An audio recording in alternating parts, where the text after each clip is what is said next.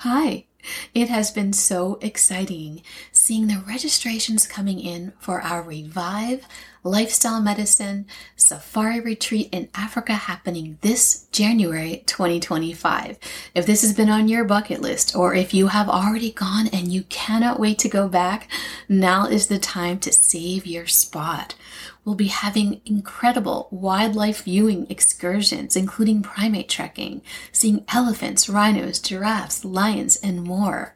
Cultural experiences with local guides, healthful food in beautiful accommodations, participating in a service project, and sharing expertly guided lifestyle medicine activities, including nutrition, physical activity, stress relief, sleep, connection, nature, and more.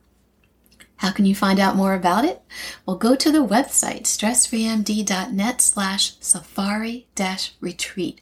That's stressfreemd.net/safari-retreat, where you can learn more about our incredible itinerary and save your spot. CME is included for healthcare professionals.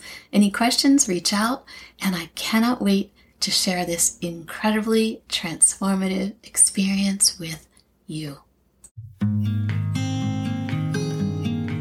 Hi, everyone, and welcome to the Stress-Free MD podcast, where you learn how to be stress-free from the inside out, elevate your calm, and live your best, healthiest life. I'm your host, Dr. Robin Tiger, your self-care doctor.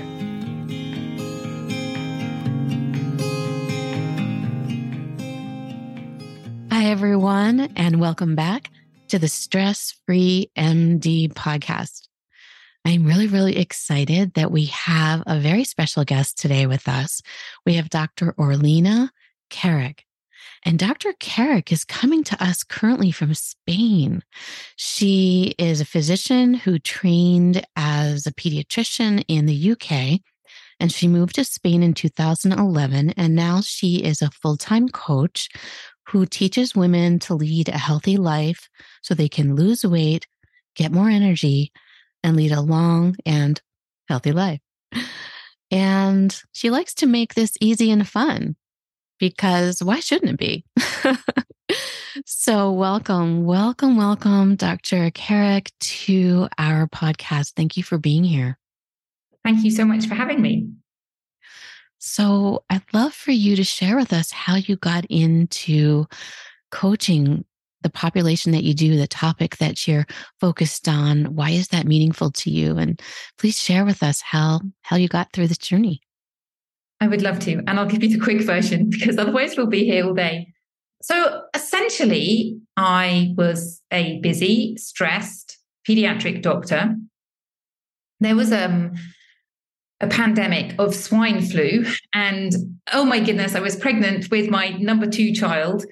And essentially, I wasn't supposed to be seeing patients who potentially had swine flu. But guess what? I found myself in the middle of all of these patients, and it just blew into this really big, stressful episode. I remember in the UK, we have consultants. My consultant just shouting at me. She was obviously very stressed as well, actually. And that was really the trigger for me to move to Spain. I'd always wanted to move for lifestyle choices. My husband and I moved to Spain, I say with my eyes wide shut, thinking it would be really easy for me to just move to Spain and carry on my clinical practice. But that was not the case. And so I turned to online to do something. And I started off helping children with picky eaters because that was, hey, guess what? I had picky eaters. I had children who seemed to be vegetable phobic. But with my pediatric hat on, I knew that it was really important to teach children healthy habits. But after a while, I pivoted to help adults for various reasons, but one of them being that the best way we can teach our children healthy living habits is to demonstrate healthy living habits. And what I realized was that a lot of people were not demonstrating healthy living habits. So it's almost like saying, well, do this thing, but I'm not going to do it. And so I realized that was really where I needed some help. So, my story is that I really got to understand about stress and emotions and things like that. So it was, I'm walking the walk, I'm talking the talk, and really realized that actually we don't just have to do what we've done before, what we grew up doing, that actually we can really make big changes, really super impactful changes, actually. And I think a lot of people don't realize how impactful healthy living can be in terms of longevity and lifestyle and just actually leading a life that lights you up. Leading a life that lights you up. That is beautiful. Even when life is stressful. So you started out coaching, essentially, you said, around picky eating. Or were you working with the kids and their parents, or what were you doing? Yeah, I was working with the parents mostly. So I was working directly with the parents, really helping people. I don't know if it was so much coaching back in those days. It was more just explaining to people how to teach people. A lot of it was strategic. So, for example, if you want your children to eat vegetables, you do need to present them with vegetables. And I know that sounds really basic, but a lot of people would say things like, oh, I want my children to eat vegetables. And then when you really explore how many vegetables the child is being exposed to, the answer is not very many. And then children say, oh, well, I don't like that. And gradually their diet gets smaller and smaller and smaller because parents are only giving them the things that their child likes. It's mostly glucose, essentially. Yeah. So how do you get kids to eat more vegetables? It's an entirely different podcast. But essentially, it's demonstrate it yourself, present them with vegetables. So, for example, my kids eat healthily, but we have very limited packaged foods in the house. So mostly we're eating fresh, healthy vegetables. So that's what they're used to. And teaching them about emotional eating, that's another big piece as well. And setting limits as well in terms of, my children always want to eat biscuits or apples or whatever it is right before dinner. And the answer is no, you can just wait half an hour. So there's quite a few things that you can do to help your children learn healthy eating habits. And emotional eating is one of the big things. So not connecting emotions and food. So that looks like not rewarding children with food, not punishing them with food, not setting up that connection of, if you're good, we can have an ice cream. Or what I found myself doing when I had my first child and realized, oh my goodness, he doesn't want to put his car seat on. And if I give him a biscuit, a cookie, suddenly he's really compliant. Until I realized, actually, that is making a connection between food and emotions. It's basically saying, hey, if you behave nicely, you can have this cookie, or I'm going to distract you with this cookie. Wow, that's really insightful, because I know that a lot of people do that, right? We do that even for ourselves, right? So that actually brings us into really what you're doing now, right? And yes, focusing on what your coaching is now. So really taking that insight that you recognize as a pediatrician and now applying that to your coaching with respect to adults. Yes. And it's very interesting, actually, when I talk to my clients, a lot of my clients say, hey, do you know what? Actually, that has happened throughout my childhood. I was given this idea of, if you behaved nicely, I could have food. And that, when you really unravel it, that habit, and it is essentially a habit, has been there since childhood. Yes. So why don't we talk about that? How did you transition into recognizing how you were educating the parents of your children, and even the rewarding of children with food, using food as a reward? And now, the whole emotional piece of eating, the whole emotional piece of even how stress and all of it really affects your food and your intake. It's a really interesting question. And I think for me, I was super interested in emotions. I don't know about you, but when I went to medical school, we did have a few lectures on psychology, but we didn't really do very much on psychology. And nobody explained to me what an emotion was and why we have these things called emotions. And in fact, how they really drive our behavior the whole time. And so it was a bit of an epiphany for me to really understand from my own perspective. So I was looking for my own self. I was thinking, oh my goodness, I kind of feel a bit like I've lost myself with this transition of moving out of clinical practice. And I would have these big emotions and I didn't really understand what was going on. And I started learning about emotions, which I found just really, really interesting. And then pairing that with healthy living and the question being, well, why don't people eat healthily? Everybody knows what healthy eating is. It's not, everyone knows what healthy living is. This isn't something that has changed hugely over the decades. A little bit, perhaps. We know more and more now. But the bottom line is, why don't people apply the knowledge that we already have?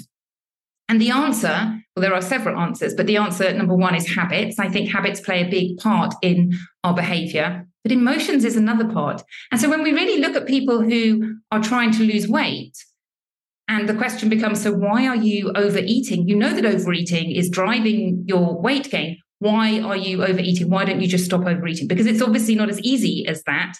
Otherwise, people would do it if it was just, let's stop. Why is it that you're having problems stopping? And the answer then becomes, okay, well, it's emotions. There's emotions going on underneath that people don't understand. They either can't see the emotion or they don't know how to deal with that emotion. And so they've got this big emotion, they've got a habit, and those two things combined make it really difficult for people to say, okay, so now I'm just going to stop. Some people can do it, but most people find it very, very difficult. So when you have a client that comes to you that is overeating and you've made them aware that there are emotions behind the overeating, what happens next?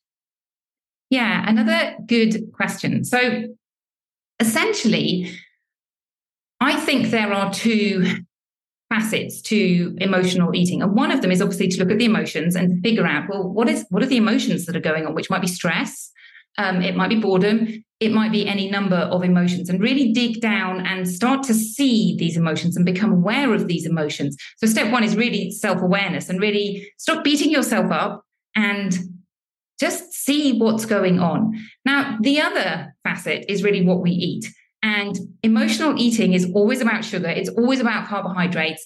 I've never met anybody who overeats carrots and celery sticks and says that that's a problem.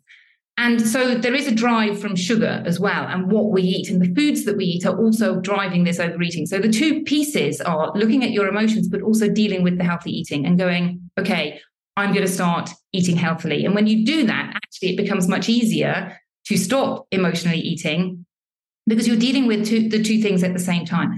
So the way I teach people essentially is I do what I call a 2-week reboot. And that's 2 weeks of healthy eating, which is easy and fun. And as you go through this process, what's going to happen is what I call golden learning opportunities. And those essentially are when you say, okay, I'm not going to, for example, eat any bread. Now, what happens during that 2 weeks is there's always an opportunity for you to eat the things that you've said that you're not going to eat. And it's really unpacking that and having a look at that and say, okay, so what's going on? Why are you doing that? And it might be a logistical thing. It might be, okay, well, it was after work. I didn't have anything else. It was the only thing available to me. That's what I call a logistical thing. Or it might be, I was coming back from work. I stopped at this garage. I always stop at this garage. I always have chocolate. And when I really unpack it, it's because I'm feeling tired. I'm feeling like nobody is taking care of me. I feel like all of this stuff is going on. And that's the unpacking stuff and really becoming aware of those emotions.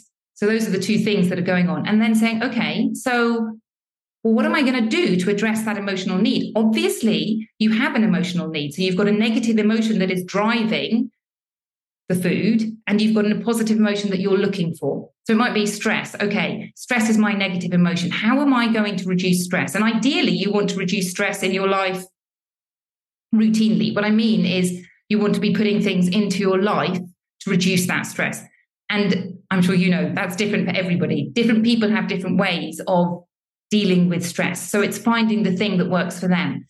And then the other piece is really looking at, okay, so what is this emotion that you're looking for? Happiness, contentment, enjoyment. Yes, of course, we all want these amazing emotions, but how can you get those emotions without turning to food? And again, it's different for everybody. It might be going for a walk with your friend. It might be doing some exercise. It might be knitting. It might be anything, but it's individual to people. So it's really having those tools and using those tools, and as well as enjoying healthy eating. And I think teaching people, some people love healthy eating. They take to it, as I say, like a duck to water. Some people really struggle with the whole healthy eating thing, and they really have to retrain themselves to like healthy foods. Yeah. And you were talking about, the emotion and asking, well, what's driving it really? And we know from cognitive behavioral therapy, we know from our life coaching skills that the emotion is coming from what the brain's telling them. So nobody cares about me. I'm not respected. I mean, you said a couple different things. And so really getting to that root cause that's driving that emotion, that's creating the eating behaviors that don't serve your client. Yes, exactly. And I know different people teach this in different ways. So some people say, oh, thoughts come before emotions. Other people say, well, emotions come before thoughts. I just think the two of them kind of go hand in hand, and it doesn't really matter. When you start changing your thoughts and your emotions at the same time, you do what I call spiral upwards, and you create this vortex of positiveness. So your thoughts, your emotions, your actions, all of those things together. But if you're not paying attention to all of them, so you're thinking, I'm worthless, and trying to feel happy, that's not going to work. If you've got that thought the whole time, you're not going to create that emotion from that thought. So it's thinking about all of those things. Yeah, I do believe there's bidirectionality with respect to the body and the mind.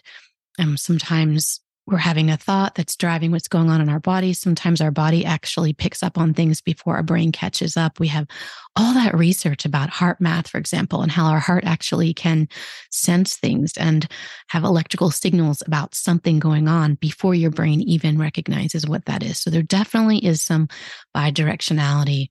But in the example you gave, it sounded like, the client may have recognized, like, I'm eating this because I'm kind of lonely, or I don't feel good, or someone's not respecting me, or, you get to that core issue that's driving that feeling of sadness or disrespect or whatever. And then here comes the sugar and the carbs and the fatty foods and the processed foods and the fried foods and all that, right? So yeah, no cellular carrots happening there.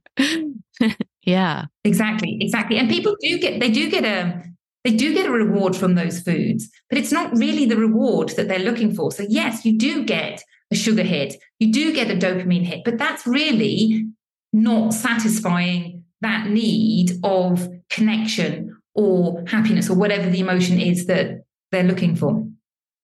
Yeah. It just has a temporary quick hit, but then it just drops right off, right? And so then you're back to where you were before without really solving the issue in the first place. Well, worse actually, I think, because most people feel guilty about it. So that's true. So when we get worse, feel guilty about it. Yeah. But that's where I think looking at things from a positive brain experience and thinking this is what I call a golden learning opportunity. So really thinking, okay, being curious about what's going on as opposed to beating myself up and saying, oh my goodness, I did this thing. Isn't that bad? No, the idea is to have a look and think, okay, so what's driving this? I always think if we just get curious about how our body works, our body and our mind works, our own individual mind and body, and just see it more as a machine rather than it's me, I'm doing it wrong, it makes it much easier for people to figure out what it is they need to do. Yeah, I love that curious brain, right? That curious lens, that not labeling yourself, just kind of saying, isn't that interesting? Just noticing and not blaming and shoulding and all that stuff. Yeah. Exactly. So you have this 2-week program that you utilize, your Kickstart, I forget what you called it exactly, that that you help your clients with. And then what happens after that?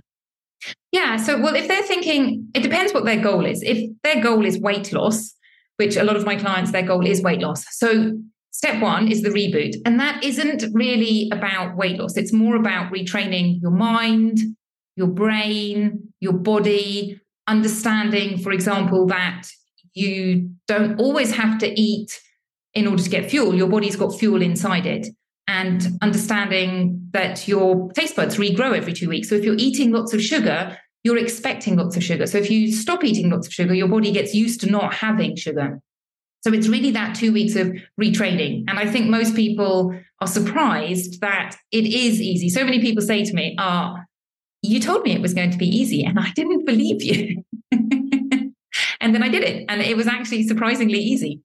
And so step 2 after that is what I call weight loss. And that's essentially where you have to give your body the opportunity. If you want to lose weight, you have to give your body the opportunity to use the energy that you already have stored inside you. And that doesn't have to be difficult. It doesn't have to be about starving yourself and depriving yourself. It does have to be about being honest with yourself and really having a look and understanding what's going on. So where you're sabotaging yourself, if you're doing things well. And that phase, it depends on how much weight you've got to lose, how many changes you're prepared to make. So that phase lasts a period of time. And then phase number 3 is what I call healthy, amazing you. Although in fairness, that happens before you get to your ideal weight. That happens quite soon. It's just that obviously when you reach your ideal weight, you actually now want to eat the amount of food to maintain your body. And I think the reality of what happens when you are on this journey is what I call life. Life is always lifing. There's always some stress out there. And so people start building up habits. The idea is obviously to build up these healthy habits. People start building up habits. They often mistake what I call an acorn habit for an oak tree habit. You know, when you think, oh, I've got this habit and I'm doing really well, and then I stopped the habit. Well, the answer is it wasn't really a habit.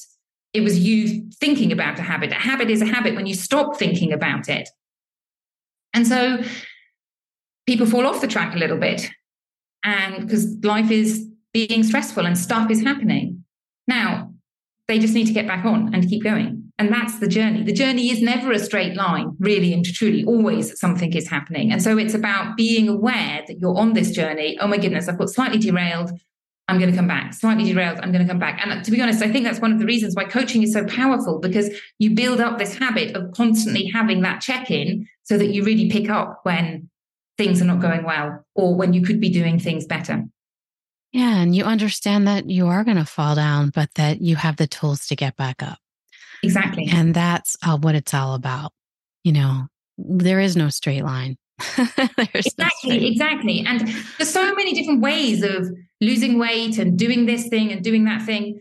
But the reality is, take a system and, you know, essentially what I teach is healthy eating, exercise that lights you up, sleep is important, and emotional wellness. Those are the pillars. And if we look at every doctor has their own pillars, and they're all slightly different, but they're all really basically at the basis, they're all exactly the same. Why? Because that's what works. We know what we need to do. It's just you have to be consistent in doing it. And that consistency is building up habits until they are habits. And then it just all happens. But you need time to build up those habits. And the habits need to be in how you think and your emotions and your actions.